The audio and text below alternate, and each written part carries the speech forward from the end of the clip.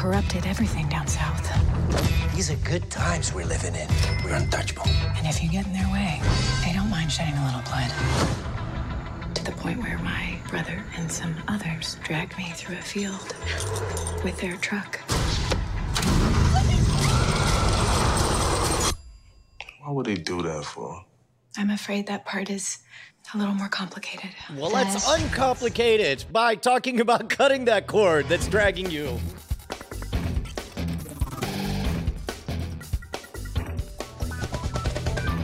Welcome to Cordkillers, the show about watching the stuff you love, when you want, where you want, however you want. I'm Tom Merritt. Hey, I'm Brian Brushwood, but most importantly, Bryce Castillo is going to tell us what we just saw. Yeah, that was a trailer for Hulu's new show, Reprisal. They're calling it a hyper-noir story about a relentless femme fatale who looks for revenge after being attacked and left for dead by her brother and his gang. All 10 episodes are coming to Hulu on December 6th. It seems like a lot of buzz. I've seen a lot of commercials for it. Right on. All right. Joining us today, Fraser Cain from Universe Today is back on Cordkillers, and it's been too long, my friend. How's it going? Good. But you've been in my hearts this entire journey. Aw, you too.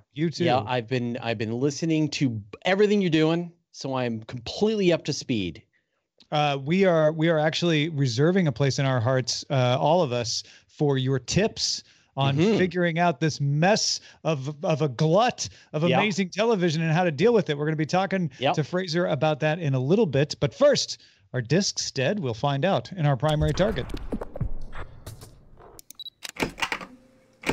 Variety magazine. I say magazine. It's cute. It's a website. It's also a magazine and a newspaper. Variety has a story on the home entertainment business, aka selling you discs. May not be as bad as you might have guessed. U.S. spending on 4K ultra high def discs rose 11% during the first 9 months. Overall disc sales fell 18.5%. So it's only that top level of the resolution that sold. And that's kind of a key to understanding this, I think. Digital sales are growing, though. Digital sales grew 6.7% in the first 3 quarters of the year, not making up the downfall of the non-4K discs, though. Netflix has just 2.28 million subscribers now to its disc service compared to the 60.62 million it has for streaming. And some of the reasons the people are still wanting discs, whether it's by subscription or by purchase, no buffering, no streaming issues. You get the highest resolution. There's a new Wizard of Oz out on Ultra HD with 4K resolution. They call it the Ultimate Makeover. So there's these cool restorations being done. You get more extras. Get a lot of extras with your digital copy, but there's expanded extras on the discs a lot of times. And the whole collector culture of people just wanting to have the thing and have it on their shelf. This is affecting a lot of parts of the industry.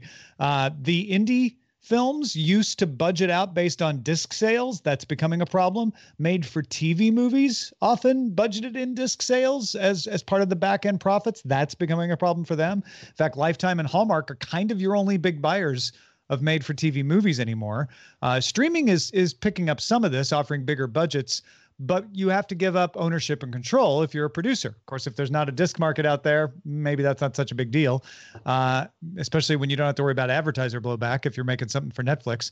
Picking up the slack for the declining disc sales are services that are free with ads: Pluto, Zumo, Tubi, Pongolo. There's also the fact that you will not be able to watch these without ads, but they're trying to bombard you with ads less as they become the place for these sorts of made-for-TV movies. The problem with subscription, this is an interesting side note, revenue does not scale with views if you have a subscription, right? You get my $10 a month and that's it. If I watch more, you don't make more money. Whereas with advertising-based stuff like Pluto, the more you watch, the more money they make because the more ads that's really interesting. That's a bit like the gym membership conundrum, where or the bank conundrum, where you're able to lend 10 times the money that you actually have, and you're able to book memberships for 10 times the number of members for compared to the equipment that you have, because you know that you hope that most people will keep the subscription but not do the thing. That is kind of a weird, perverse incentive on that. I'm sorry, did I cut you off? No, that was pretty much the end there with that revenue thing. So, to sum up, disc sales not dead, especially at the high end resolution, but declining, and that's impacting the made for TV movies which is also, and indie films, but also kind of helping those lower end streaming services that don't charge a subscription fee. I'm curious, Fraser, if you are still a disc user or not. No. And when we say talk it about, as if it perhaps were you thought it a bit ridiculous to use discs. yeah, don't be ridiculous. Ridisculous. Yeah, I don't think I have. No, you know what? I do have a dusty Xbox 360 that could probably play a DVD, maybe, but not a Blu-ray. I have no way to play a Blu-ray in this house. I have an HD DVD attachment that works with the 360 I could send you. Would that let me play Blu-rays? No, it would let you play HD DVDs that no longer are made, though. I have a couple of those. Okay. Yeah. No. Again, dusty. Wait, my computer has a DVD player in it. Probably so could play a DVD. If you have a newer computer, you could play Blu-ray there. And actually, I think I have a friend with a PlayStation 4, so I could probably borrow it to play a Blu-ray. So we welcome all the emails from you Blu-ray fans. We know you're out there. There's 11% more of you buying discs than there were last quarter or in the first 9 months of this year than last year. But it is a specialty market now. It's not a mass market. That's what these numbers tell me. I hope that longtime listeners and watchers will agree that I've been fairly consistent in this prediction that discs are never going to go away in the same way that vinyl never went away. Instead, it will become increasingly niche, and what we're seeing is exactly what you would see in vinyl, long play records, where it increasingly is about a level of fidelity that you can't theoretically, if you are an audiophile, you can't quite match with digital CDs or what have you. But they make it much more experiential. I think this is the right play. I think that the days of DVDs being an impulse purchase as you check out from Best Buy or whatever Best Buy, remember them, and I think those days are over. Where you just get an automatic $20, but I think that they should drive the price up and up and up and just offer increasingly rare behind the scenes footage, increasingly rare special, maybe a bit of physical memorabilia. Remasterings, high fidelity, high resolution, that kind of thing. Yeah, it makes sense to me to just make concentrate on the quality of the product, because the lucky thing for the disc makers is they didn't have that crash out like LPs had. People thought vinyl was dead, and it came back as people started to realize. Discs have never had that crash out. They're coming in for a nice soft landing into the world of being a specialty market, which is good for the manufacturers, I suppose. Well, and that do you just I think, keep going? I think so far we've spoken to the demand for discs never going away, and instead them leaning in on and figuring out, okay, what can we offer? We can offer unprecedented fidelity. We can also offer a never ever having to worry about streaming or location rights or whether or not your internet is on or off or whether it's a good or bad internet connection. But there is that other side in the gift giving side. And part of this is on my mind because, we just went through Black Friday, Cyber Monday, and we had to sort of kind of remove anything digital. And even though nobody's going to you download the DVD or nobody's going to put the DVD into a player, but people want to unwrap a DVD that has a sticker on the back says, go here to download it. And so you have it. Like people want to give things. They want to have things. You don't go to a concert and buy a code that gets emailed to you. You want the CD, even though you're never going to play the CD, but you will use the code on the back to download the music or whatever. The same thing's happening with video games too, though. I mean, it's so funny that my son, again, I mentioned our Xbox 360 collecting dust. They've got a Switch. It's collecting dust because they played the one game. And yet the things that are getting played like crazy is anything on Battle, anything from Blizzard, as well as the Steam library with 1,300 games on it that we share within the family. So I think just this idea of physical objects, it's now just perceived as ridiculous. And I disagree. I think when it comes to the world of gift giving, nobody is gifting. You want to unwrap a thing. You want to unwrap something. Like even the year that I gave my daughter Overwatch, which I knew was a digital download. I went and found a box and printed out the words, "You have Overwatch," and just so there would be a thing to unwrap. And so if yes, and to be honest, I would have preferred, all things being equal, to pay the same price and have her be able to open up a box and then just go download it because we had a license for it. Yeah, I think you're right. And I think there's the collector mentality behind it too, right? There's the gift giving side, but there's also the people who just want to have things as well, whether they're gifts or not. They want to have a collection.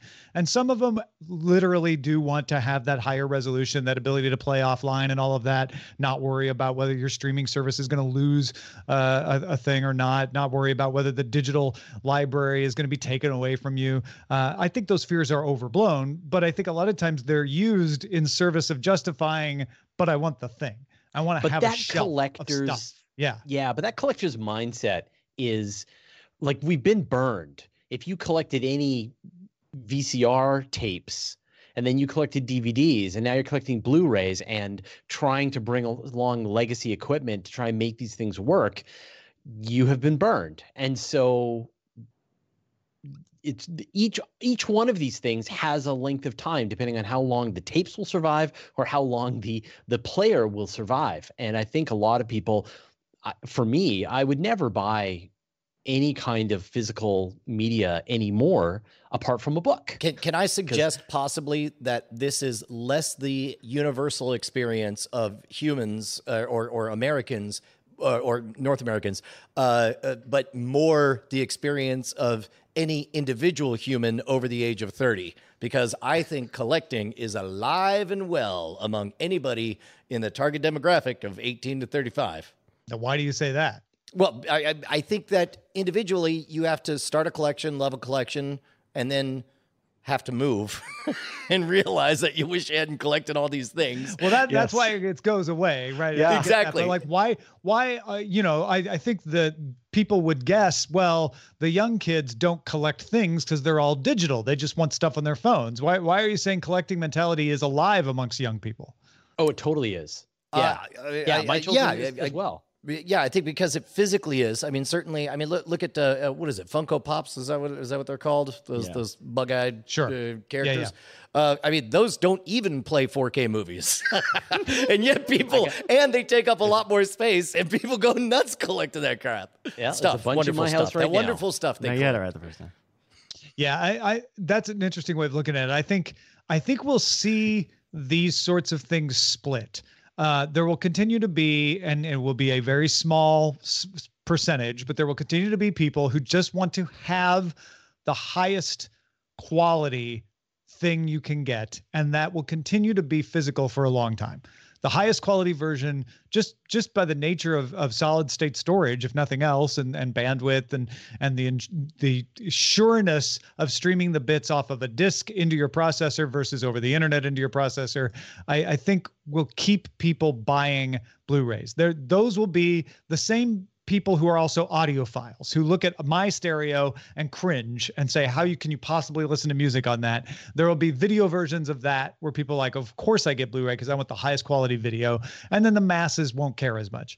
I also think there will be the collector market, like you're talking with Funko Pops. And I think that's where it starts to get really interesting, that maybe what will happen is you can buy someone a Disney Plus subscription and the code comes on a Funko Pop of their favorite character, right? Like you get the thing that adds to the collection and also adds whatever digital gift you want to give as well. Yeah, maybe let's say, yes, Disney Plus has everything, but much like if you have the Funko Pop, or all you do is type in the code once, and then tied to your account is whenever you click on this particular movie, you also get the 30-minute featurette, the behind the scenes, the rare footage, the directors. Oh yeah. Any kind of stuff, achievement or badge or something like that. Totally. Right.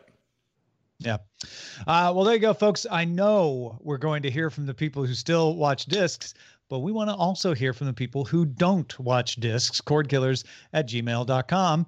And all of you are welcome, disc or not disc, to support the show and keep us going loud, live, and independent at patreon.com/Cordkillers. Yeah, dude. over 1,000 of you beautiful, beautiful bosses keeping us, man, I can't believe we've made it this far. 1,268 patrons. If you have enjoyed this show, if you have derived value, if you have enjoyed our beautiful, strange, largely asymmetrical one-way friendship up until this point, and you would like to balance those scales and keep us going, then hit us up at patreon.com/Cordkillers.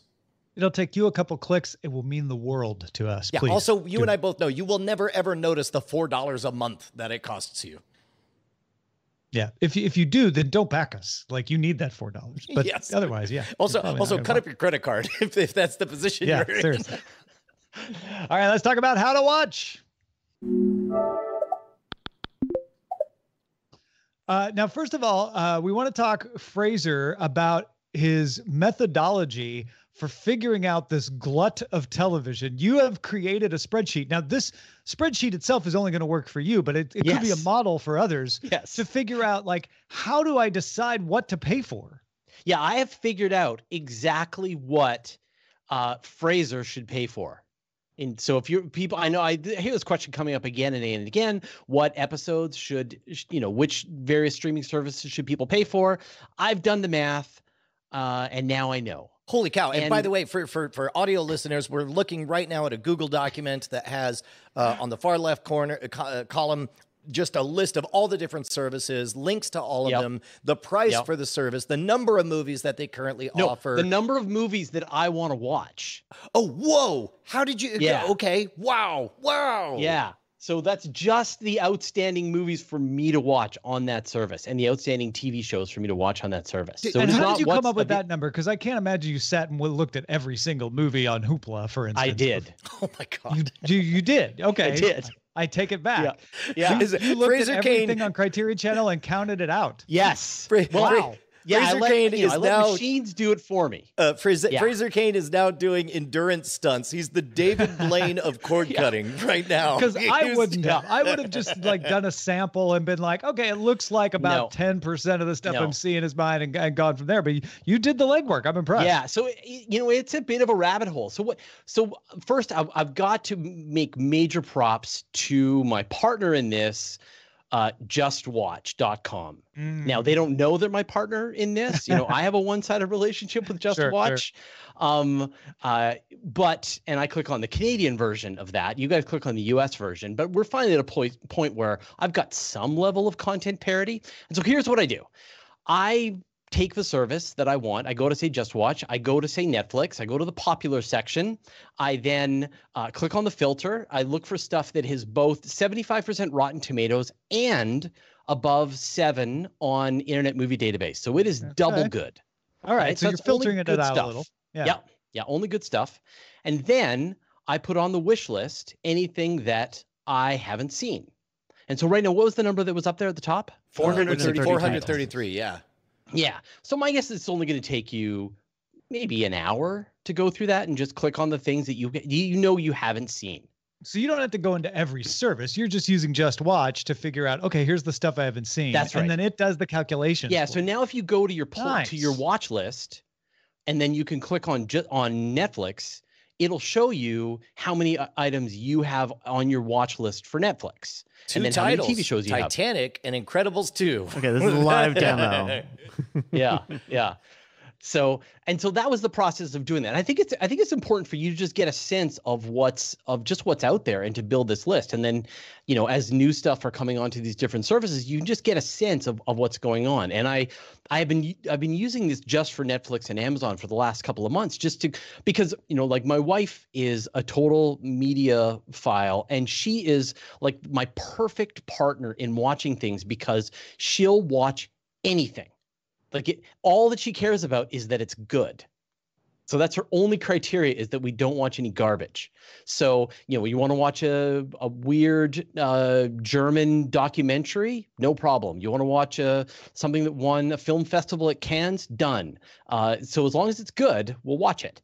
And so we've watched tons and tons and tons of stuff, like hundreds and hundreds of movies, which people and you find it this way. Right? Sort your list. Do you by find Rotten Tomatoes score, and then you watch the 100% stuff.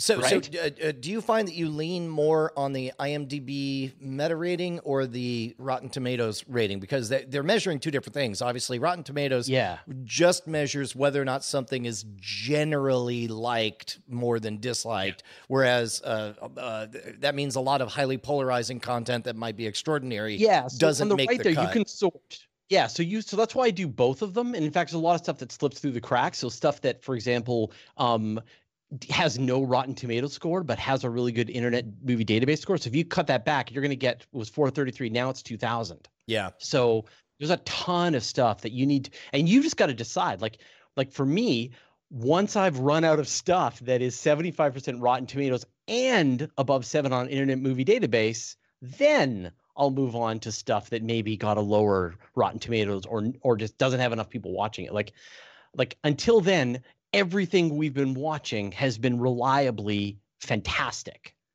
Now, the other thing that Fraser did here, if you haven't clicked through to the show notes to see the spreadsheet, or if you're not watching live, is taking that number of movies and TV shows and then dividing it by the price of the service. Right. So, for instance, Criterion Channel has 1,348 movies Fraser wants to watch. It's $10.99 a month, which sounds expensive, but that's only 0.8 cents per movie, compared to Apple TV Plus, which has 2 movies and 5 TV shows, which is, as a percentage of Apple TV Plus content, a high percentage of the content because it doesn't have that much out, but it's 85.6 cents per item because it doesn't have that many. That's right. So the total, if I paid for everything, I pay at $136, and that's Canadian. So, I'm sure that's only worth $5. Which would still be under a normal cable bill, hilariously. Yes. But if you don't want to spend $136, you don't have to, because now you have a guide. All right, look, I'm not here to say who's right and who's wrong. I definitely think it's a wonderful surprise that the Criterion Channel service ended up being the most affordable per movie. But my eye can't help but notice that you list under Disney Plus all of 5 movies that you want to watch and 5 TV shows. Yeah. Making it the worst value for you. Yes. That is amazing, because universally we've been lauding the fact that Disney Plus is penny for penny the best value out there, and they're coming out very aggressive on their pricing. But I'm guessing that you've just already seen all the things that you want to see. Yeah, I've seen it all, right? Like I've seen the Star Wars, I've seen the Marvel stuff, I've seen the Pixar stuff, I've seen the Disney movies, I've seen it all. So I've watched the television shows. And so for me, like if my kids were 10 years younger, then they would be grinding Disney Plus into a digital paste. But they don't, right? They're watching YouTube. They're playing Overwatch. They're working at their jobs. So it's just, I've aged out. And so I think that, and that's why I think this process for me, right, it relies on me wanting to watch stuff that is in theory good. And we're willing to try kind of anything. If it's got good reviews, we'll watch it. And then we decide whether or not we liked it or not. And most of the time it's great. Right. What do we watch? We watched a movie last night called LFO about this guy in Denmark who builds a sound device that allows him to control people's minds all around him, and with hilarious and terrifying results. Super good movie. Never would have found it any other way than following this method. So now, the one thing I want to ask is, do you how much of a Bible do you make this? Because I could look at this and say, okay, obviously Criterion Channel, 0.8 cents per month, that's a hell of a value. You're also not going to watch all 1,348 movies in a month. No. So you have to amortize that. If you really wanted to get mathematical and be like, well, how many movies a month could I do? Like, do you want to dive into it that far? Or do you just kind of eyeball this as a way to say, okay, I mean, I know I might pay for Disney Plus because I just want to watch The Mandalorian, even though it's the bottom of the list. Yeah. But at least now I know the back catalog, the other parts of the decision. So I think there's 2 things that are working here. One is this feeling of service creep, that I'm adding Apple Plus, that I'm adding Disney Plus. Here in Canada, I just shelled out $25 a month for Crave TV with the Plus, with the HBO shows available, so I can watch Silicon Valley and last week tonight and things like that. So I could just feel myself adding service after service after service, and it was getting to the point where I was up to, I'm probably up around $60 a month Canadian. Okay. But Hulu hasn't been made available yet, and we don't know about Peacock and so on. So I could see myself. And so then part of my brain just kind of went, well, does it make sense for me to just sign up to one service, dump the others, watch that service until I'm feeling bored of that is the answer. That is 100% the right way to do it, because I feel like Tom and I have this entire run of our show sort of felt like we were playing with found money. Once you cut that cable cord, it almost feels like you're just spending house money at the casino, where it's like, man, I could keep on buying everything, and I got a long way till I hit that same number. But meanwhile, if you think in series instead of in parallel, if you don't mind waiting, and if you just want to maximize, that is absolutely the way. There's no reason anybody has to spend more than $20 a month, and they could watch all the content in 1 year. You could watch everything you ever wanted to watch just by switching service to service to service. And with the stuff that comes out week by week, like The Mandalorian, like, if you want to see Baby Yoda, you got to be there and see it with everybody else. And again, I can make no critical judgment of The Mandalorian because Baby Yoda. But the right way to do it is once a year, sign up for Disney Plus, watch it all, and then shut it back down again. Everyone is going to come to this point, I think, where we're going to have to pick and choose which ones we're going to want us to get. And I'm kind of there. Now, having this list, I know that I have 789 movies that are high quality that I can watch on Amazon Prime, as well as 104 shows. So I should cancel everything. I should spend a month really hitting Amazon Prime hard, and then the next month cancel my Amazon Prime and go to Netflix and watch Netflix for a month, and then the month after that go to Criterion, and so on. And I think you've cracked the code. Well, and I think what's great about this is, even if you make exceptions and say, gosh, but I really want Stranger Things and Netflix isn't up right now, this allows you to do it with a lot more clarity to say, well, I'm only adding a $9 service to an $8 service, and now I'm 17, versus saying, gosh, I feel I'm spending $60 a month. I need to cut something. Like this, this can really help you even make those exceptions, like The Mandalorian, because you don't feel like you're swamped by paying for things you're not watching. Yeah. So like Rick and Morty, there's no way for me to get Rick and Morty in Canada without having cable TV. So I just buy it. Mm-hmm. Yeah. And so, and again, so I have to pay $10 for one show that I really want, or $20, and then I get it. And I'm saving myself $60 on all these other ones. So going through this process really made me think about just how this whole system is going to play out, because there's a lot of great back catalog that's available. And I think that people are going to get kind of sick. Like, are you willing to pay $10, $20 a month for really one show, two shows? Or are you willing to be patient and wait a year and then watch them all in a binge session, as well as a bunch of other good stuff on that channel, and then cut the cord? And so I know last week you guys were talking about should they release everything in one go, or should they drop them week after week after week? And it sounds like they absolutely should be dropping them week after week. If Disney dropped The Mandalorian in 1 month so I could just binge it all, I would absolutely cut Disney Plus at the end of this month. Totally. But the only reason I'm not going to cut Disney Plus is because it's going to take me into January to wrap up watching this round of The Mandalorian. And okay, fine, Disney, you got me.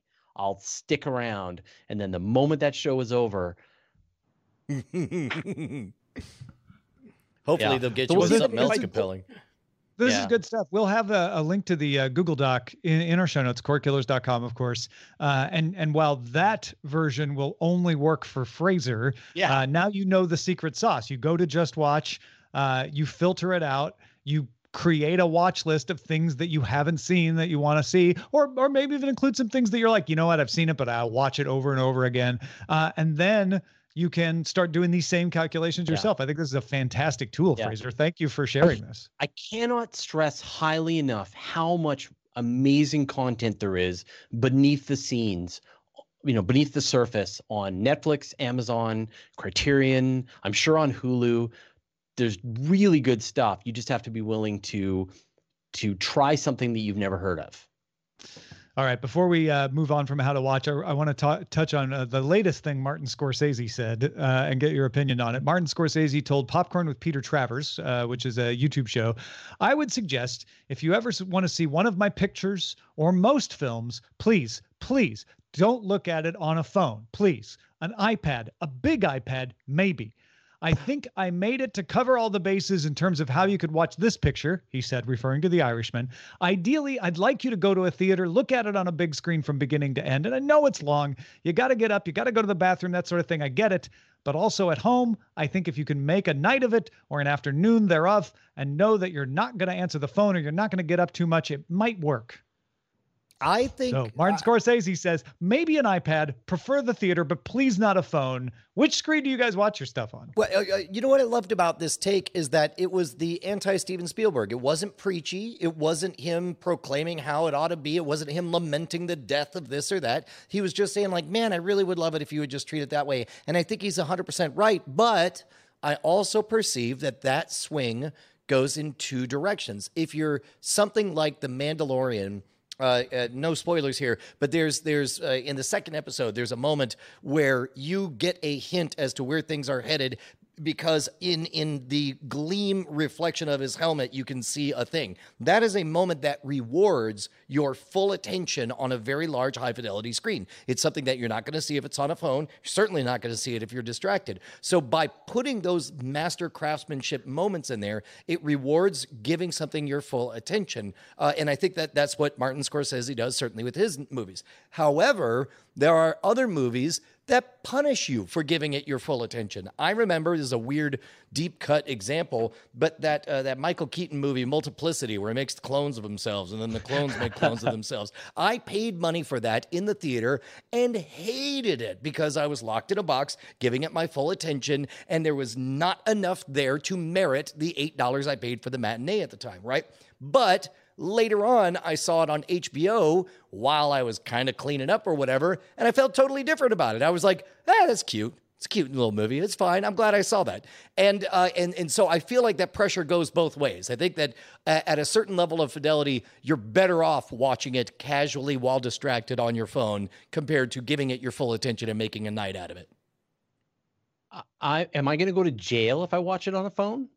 No, he's imploring you, Fraser. He's saying, please don't do that. Please don't do it. Well, wouldn't like the special effects look a little less bad on a phone? Like you wouldn't notice how it depends. It's a matter of fidelity. I was? can't imagine that Mad Max Fury Road looks better on an iPhone than on a big screen. I'm specifically talking about The Irishman. He was talking about all his movies. Does The Irishman have some bad effects in there that would look better on a phone? Fraser is not a fan of the de-aging process of the actors. It sounds like. I thought I was a fan. It was didn't bother me at all. By the way, I saw it in the movie used theater. to it. I didn't. It didn't ever strike me. Yeah. We have a 55-inch television that we watch almost everything on with a Chromecast Ultra. Just stream it to that, and if it can do 4K. Then we do that. And if it can't, then we don't. That's what we watch almost everything, all of our media on. And then I'll watch stuff on my computer, my laptop, which is smaller, like while I'm riding the bike or whatever. So what's funny is I actually had an experience with The Mandalorian where I was watching it on an airplane on my phone and got like partway through. And then when we got to where we were going, my wife said, well, I want to watch it now too. And I was like, yeah, that's fine. Let's watch it together. We watched it on a laptop and I enjoyed it more. I mean, I enjoyed it on my phone, but I was catching things. I'm like, oh yeah, I wouldn't have seen that. I wonder too, with The Irishman, if those digital effects actually look worse on digital screens than they do on film, where they just where the film grain sort of is forgiving and blends things in a little bit. I will say that film is a very generous, forgiving medium, so much so that it's been wild to watch. For example, video games like the Mass Effect series would intentionally put film grain over stuff, which gave it this sort of larger-than-life believability, even though they're lower poly models than human beings obviously are. Because one of the things you don't notice when you see something on film is there is some kind of persistent amount of jitter, a shaking up and down, along with this sort of constant noise that you're looking through, that all of which, and the low frame rate, all of that combines to trick your brain into making everything a little bit more epic than it actually is. Yeah. All right, folks, let's talk about what to watch now in Under Surveillance. I like this, Terry. It's all about location. Under surveillance. Last Thursday, Comcast released a 4-minute short film showing E.T. returning to Earth and visiting Elliot's family. Henry Thomas returned to play an adult Elliot, and he had 2 kids that looked very much like young Elliot and Gertie. Sci-Fi played this alongside showing the movie E.T. Oh, wow. NBC showed a 2-minute edit of it during football on Thursday, and a 30-second cut down will air as a commercial for Comcast Xfinity products, which are featured in the short film. You can see it all on the Xfinity YouTube channel as well. They tweeted it. It's all kind of all over the place, really. There's a temptation to be all like, ooh, gross, 4 minutes making a movie or whatever. If you're old enough to remember E.T. being the phenomenon it was, that dude was a sellout from the beginning. Yeah. If there was a check for 20 cents, then E.T. was there to collect it. So I can't even really be mad about it. This didn't do much for me. I don't have a particular. I don't think that E.T. the movie has aged very well. I tried to watch it again as an adult, and it felt fairly elementary to me. I was just having this conversation with my son. We were in the car like literally an hour ago talking about movies that blew my mind and talking about Tron and E.T. and War Games. He's like, E.T., seriously? Like, have you watched that movie recently? Yeah, it does not hold up. That's so funny. I totally disagree with both of you on E.T. I rewatched it recently for the Current Geek Film Fest, and I was surprised how well it held up for me. I was expecting it to just be trash now, and I found it to be enjoyable and more modern than I expected. I mean, totally has to do with what kind of expectations you go into it with, I guess. But I was actually surprised by how much I enjoyed rewatching it. So that's interesting. Yeah. This I watched because someone tweeted a link to it, and so I didn't know anything about it until I saw the 4 minutes, and I was delightfully surprised when I saw Henry Thomas and I saw E.T. and I was like, oh, I get what they're doing. And then of course mildly disappointed when they showed him an Xfinity tablet, and I realized, oh, that's because Comcast owns the Universal movie. Like, okay, it sounds like it sort of hit the uncanny valley of almost being a story you cared about, and then you felt like a sucker because you opened up your heart to an ad. Yeah, and it will be right here. Yeah, glowing. Yeah. Doctor Who returns on January 1st at 8 p.m. with the first of a 2-part special called Spyfall. Get it? Like Skyfall, but Spyfall. They actually wearing tuxes in the trailer for this.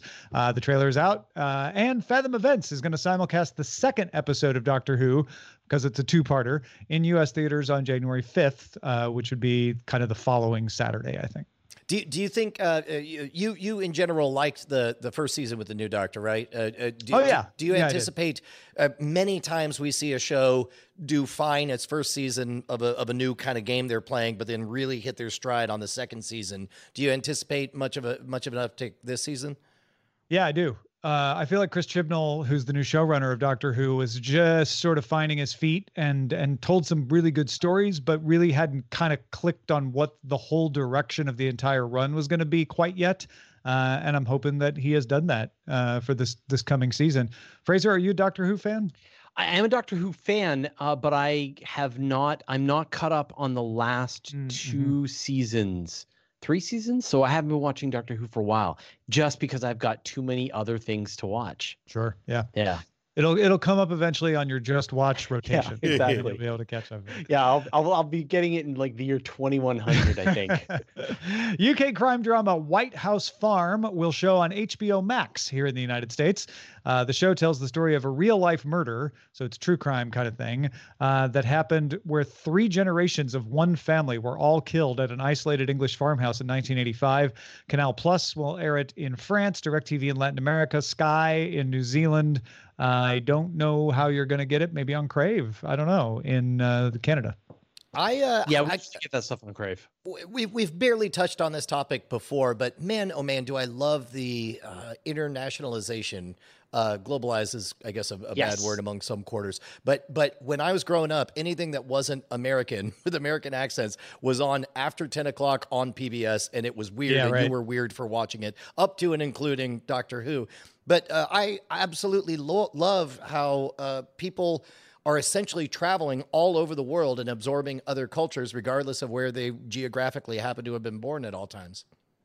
And that's a big part of what I'm relying on with my new methodology is I am being completely like open to any country, subtitles, you name it, right? We watched this great Thai movie about it's like a crime, oh man, you know, where they're trying to steal a thing.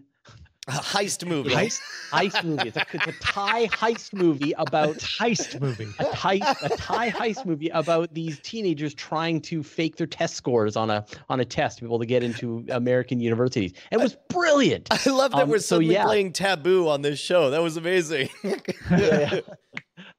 So I am such a huge fan of dipping into the media of every country that I can get my hands on. In fact, it makes me sad that I don't speak or understand, you know, like Chinese or Korean. There's like half the population on Earth is creating media that we just don't even find out about. Yeah, but one of the coolest things Viki does with their app is you can choose the language learning mode when you watch shows on Viki.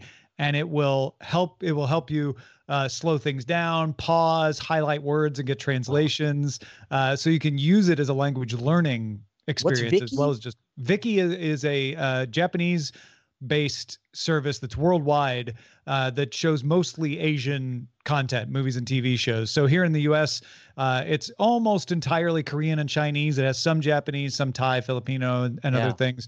But the catalog kind of varies depending on what market you're in. So you might get a different mix of it in Canada. I'm not sure. Also, looks great. I wonder if I can get access to this. Technologically speaking, they have a Canadian version of it for sure. Technologically speaking, I feel like we're just 20 minutes away from some kind of algorithmic automatic translation where if you don't mind slightly robotic voices, it'll just machine learn its way through dub and everything for you. And I mean, how long until not only does it dub it for you, but it actually remaps lips so it looks like they're talking English the whole time? It's better than that. They're there. There's ones that'll actually take the person's voice, and so they'll translate it. They'll make it sound like their voice, but spoken in the language that you want. And of course, obviously, they can make deep fakes. So we are definitely just a matter of years, a couple of years away from you being able to watch any content and it look like they're all speaking English. Yeah, they just need a good enough sample of a few phonemes, and they could do it right now. It's pretty crazy. There's even a podcast editing tool for fixing mistakes in your own voice that you don't have to revoice. Oh, that's brilliant. Crazy. All right, let's take a look at what we've had our eyes on, starting with you, Fraser, something you've watched recently that you loved.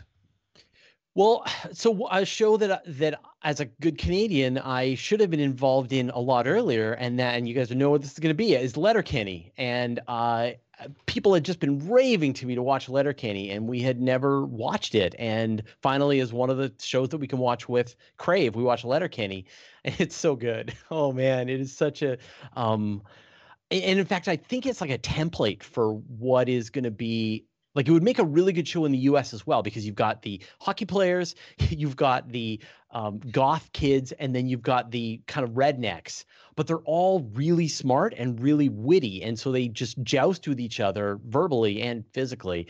And I think that would play really well in the U.S. too, because I think that the Hicks, the rednecks, are as smart as anyone in the show. So is it it's anywhere in the same neighborhood as like a Trailer Park Boys? Because that's sounding very similar. Yeah. I like it better than Trailer Park Boys, though, for sure. Cool. Yeah.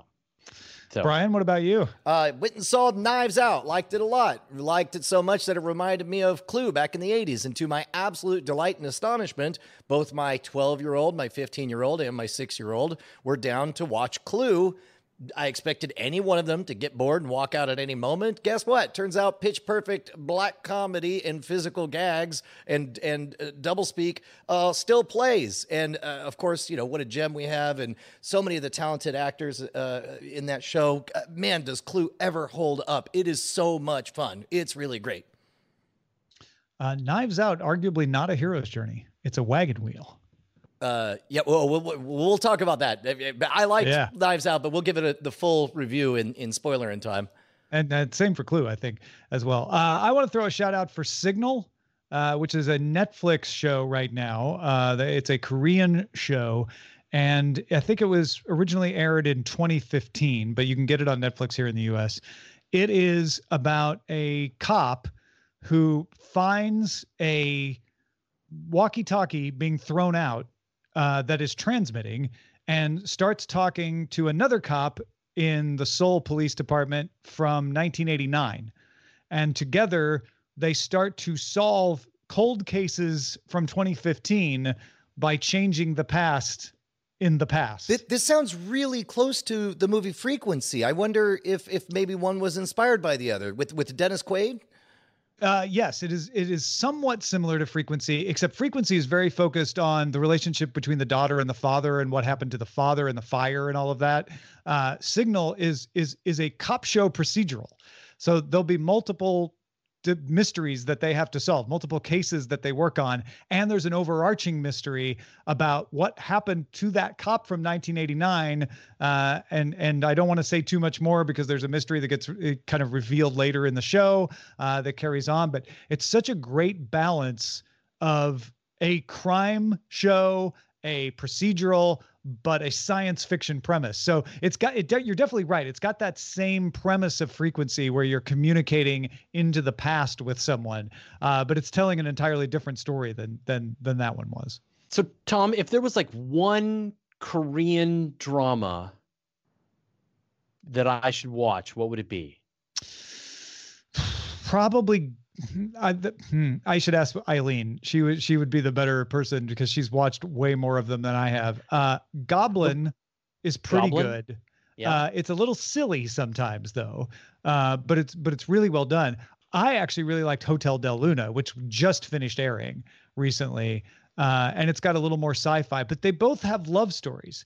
So if you're allergic to love stories, but I'm not saying you are, but just in general, probably something like Kingdom on Netflix is a better bet. Okay. Because that's just a straight ahead, like period piece meets zombies. So yeah, I didn't answer your question because I gave you a bunch of answers. Kingdom's on my list, so I'll give that a shot. Yeah. Yeah. I would say go for Kingdom then. Okay. You are go for Kingdom. Yeah. Bryce, what should we be on the lookout for? Hey, we got a letter in the email inbox from Nikki M, who sent in a lot of things. If you're looking for another Korean show, I believe this is Korean, right? Let's try this one. Nikki M writes, "Hi guys, I have another Asian show for you to check out. It's called Vagabond on Netflix. It's about the search for answers as stuntman Cha Dal-gun's nephew dies in a plane crash, and the government covers up the origins and the reason behind the plane crash. It stars Lee Seung-gi from Korean Odyssey, and it seems like sort of a world. The show has sort of a worldwide appeal and takes place in a few different countries. It's week over week, so it might be squeezable on your schedule. Actually, as of this, on Netflix, they're all out. So far, I'm loving the action and the conspiracy that they have going on. Nikki M. Hey, this looks cool, Nikki. Thank you so much. There are 16 episodes of this streaming on Netflix worldwide now. Tom, have you heard of Vagabond? Is this on your radar? It is dimly on my radar. I went and looked it up on my drama list. It gets an 8.6 out of 10, which ain't bad. Okay. But no, I haven't watched this one yet. So I'll ask Eileen about it. My drama list cbsdoghouse.com is a great place to go to answer your question, Fraser. You should just go to My Drama List and start drilling in to be like, okay, I like this kind of stuff. What are the ratings? Because their ratings, Eileen has found, are to a T something to follow. Like she's never been dissatisfied with what My Drama List says. Vagabond is on my list. Excellent. Yeah. Hey, if you got something we should 46. If you got something we should be on the lookout for, email us cordkillers@gmail.com. Now, Brian, you are able to power your new studio because of the generosity of someone, and we need people to help repay that generosity. Yeah, absolutely. We've talked about it before, but our friends over at Doghouse Systems provided us with tons of equipment that make all this possible. We got an email, as a matter of fact, from one of our bosses, Mike Kepper from Wabasha, Minnesota, who says, good on Doghouse Systems for being so generous with their support of the Brushwood studio. I have no problem with publicizing their support and throwing them a bone with coupons from Modern Rogue. You guys are always promoting your other projects, so hyping an angel investor like Doghouse is only fair. Love all the BB shows. Thank you for all the kind words. Thank you for being a boss. And most importantly, if you want to help keep repay the generosity of Doghouse Systems, sooner or later you're going to buy a system. So why not head on over to doghousesystems.com/v/rogue. Use promo code ROGUE at checkout and you get an SSD. Somebody got mad because I said SSD drive. And then they're all like, yes, and it's not an ATM machine and it's not a GPS system, but you are acting like a grandpa, Mr. Pendant Phantom commenter. I think it's pedant. Oh, that's right. Pendant. No, he's dangling from my neck. He's dangling from his logical fallacy. Is what there he's you doing. go. I want to point out that this is not a typical like, hey, Doghouse is just paying us to say this. This is Doghouse gave Brian a bunch of stuff and we need to earn it back out. So we need your help to do that. doghousesystems.com/v/rogue. All right. It sounds like the plot of a Scorsese movie. Let's move on to the front lines. Front lines. CBS Evening News has begun broadcasting from Washington, D.C. instead of New York City. Nora O'Donnell took over the anchor job at the news show in June. She was previously the White House correspondent and covered the U.S. Congress. So it's kind of the idea is they're going to focus a lot on what's going on in the nation's capital. CBS Evening News available on CBS affiliates, of course, but also as a podcast and for free on CBSN. Which you can just download on Roku's and Apple TVs and watch on the web. Do you guys think that this is more of a symbolic move, or do you think there's a practical benefit from being boots on the ground right at the there's center? a practical benefit. You can get people in studio for stuff right in the time slot that you couldn't get otherwise. Definitely. Yeah, that's a good point. Former head of international for Netflix, Eric Barmack, has set up a content business called Wild Sheep Content. The outfit is developing an adaptation of Australian teen novel On the Jellicoe Road, first published in 2006. Man, I am adrift on this one. I don't know how to feel. I guess good. This is more of that internationalization that I was talking about. Yeah, and what's interesting to me here is that we're seeing the evolution of Netflix, where now people have left Netflix to go off and use what they learned while working at Netflix to start a content company, right? I mean, this guy was the head of international for Netflix, realized what a streaming service would need from an international production company, and said, you know what, I think I could do that, and then sell shows to Netflix as well as other people. Yeah. At the Rose d'Or Awards in London, Chernobyl won the Golden Rose Award, as well as winning the Best Drama Award, so a twofer, beating out Killing Eve, Succession, and a few others. The award for social media video series went to a Dutch series called Swipe, which is a 7-part drama about the influence of smartphones told from the perspective of the phones. That's wild. I think the visual perspective, not like the phones, talking to each other. I know, but I kind of love that idea that they're just gossiping about what their humans said. I think we have an idea for a new 7 parts. Disney Plus has fixed and restored the continue watching feature. It appears as a new row on the main screen, and the show and movie pages, there'll be a resume button, and they'll now let you restart a show from where you last left off. I assume there's going to be a bunch of these little incremental fixes. To be honest, for all the sass people were giving them for their spotty rollout, I thought for an undertaking that big, I'm amazed that it worked as well as it did. Yeah, this is the only one I really noticed, to be honest, was when I restarted a show and it started from the beginning. I'm like, oh, it doesn't resume? Well, that's weird. Okay. Like, you know, I didn't go on Twitter and rage about it, which I suppose I should have if I was going to be a good citizen of the modern world. But yeah, I'm glad that they've added that feature back and now it works. That's great. The FBI Portland field office has posted a warning about the risks of buying a smart TV. These are not risks that you don't know about as a Cordkillers listener, but it's interesting that they're telling the general public. The post warns about surveillance from your TV software through tracking your viewing habits. Also about attackers gaining access to home networks through unpatched smart TV operating systems.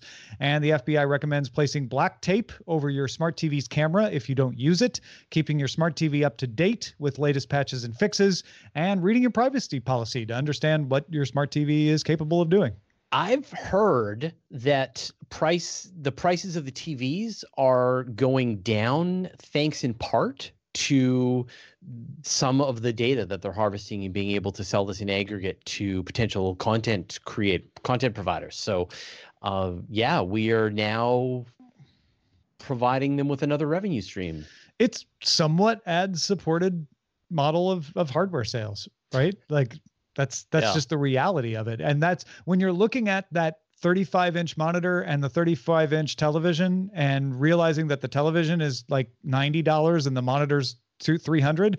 That's why, because the monitor doesn't have tracking built into it. Yeah.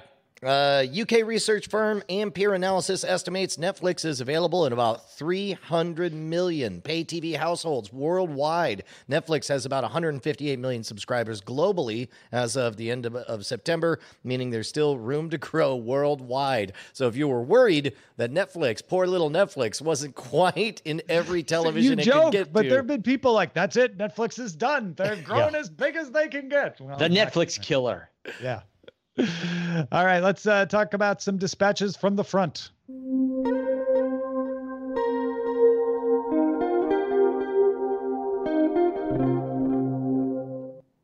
Belissa, who has been writing into shows I've been doing since the Buzz Out Loud days. It's always good to hear from Belissa. Says, hey, Tom, Brian, and Bryce, I was interested in your discussion about the iTunes moment, but I'm wondering about coming at it from a different angle. You all were talking about changes happening in the way people consume and view media, but I'm also thinking about how and when this change finally disrupts the longtime kings of the kingdom, the TV networks.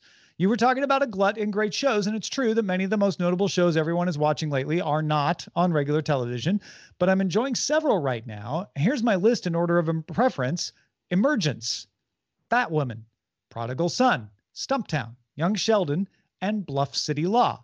There's only one show on that list that I watch live for various scheduling reasons. I'm wondering, when will the time slot war end?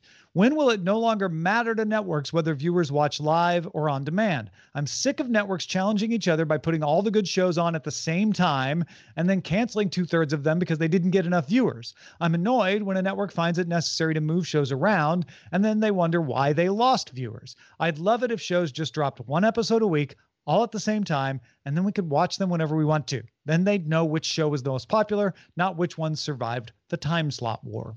There's a fantastic book from a marketing guru called Alchemy, and one of the things he essentially, his answer would be, it's going to get much, much worse, not better, because the one thing you cannot buy with your targeted ads, yes, you could buy a specific demographic, you could buy by location, by age, by sex and ethnicity and all these things. You could buy by language. The one thing you cannot buy is being part of the cultural gestalt. That only happens when the majority or enough people are watching the same thing at the exact same time, which is why I think that the fight is only getting worse, because prime time is prime time for a reason. The vast majority of people who could watch a thing are all going to watch it. Those are the prime hours that they could do it. And that's why everybody has to fight even harder. And there's even more ad dollars being spent on it. And from a sales perspective, it makes sense, and it's a smart play for them, which means I think the problem's only going to get worse. Yeah, and I think just them dropping all, like the way Netflix has been dropping all the episodes in one fell swoop. Like I said, with had Disney dropped all the Mandalorian episodes, I'd be gone already. right? I would have watched it for a day, would have canceled my subscription, and I'll see you in a year when you produce another series that I want to watch. So the fact that they're dragging them out means they're gonna get me for 2 months. Maybe they'll even make it to 3. So I think that we're going to see the release of content in whatever schedule services their bottom line. Yeah, I think it's interesting to watch what Apple TV Plus is doing, where they are debuting what they consider hot new show once a month, sometimes more. And Servant, being M. Night Shyamalan's EP, he didn't write and direct it, by the way. He's just a showrunner on it. He's an EP on it. Was the latest one that they dropped this month. We'll see if they can keep building buzz around those shows.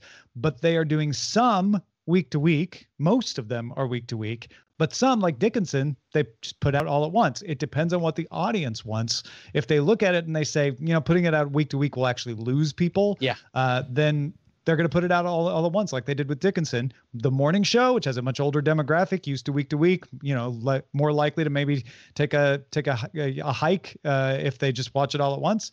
They're going to release those over a period of time.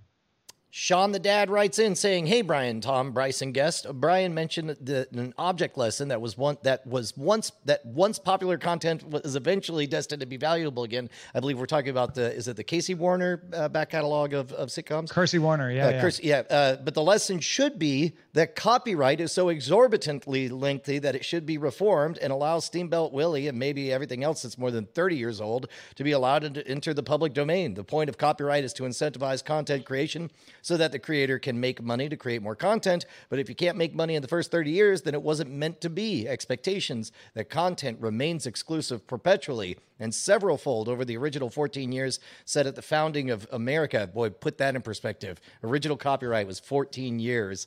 As every couple of decades, the copyright keeps getting pushed back. Really enjoy the show, your boss, Sean the Dad. I think you're spot on. I think it's a real problem that I don't know how to fix with copyright. I think it's absolutely insane that nobody's allowed to retell their version of Star Wars: A New Hope, or even use the Steamboat Willie imagery. Just insane. Things from the 30s, stories from the 30s. Even if you don't know who the copyright belongs to, a lot of companies won't touch it because they don't know if they have the right. They don't know if it's public domain or not. So I think Sean's right that copyright is too long. On the other hand, I was researching the Paramount case, the consent decree that the Justice Department wants to toss out.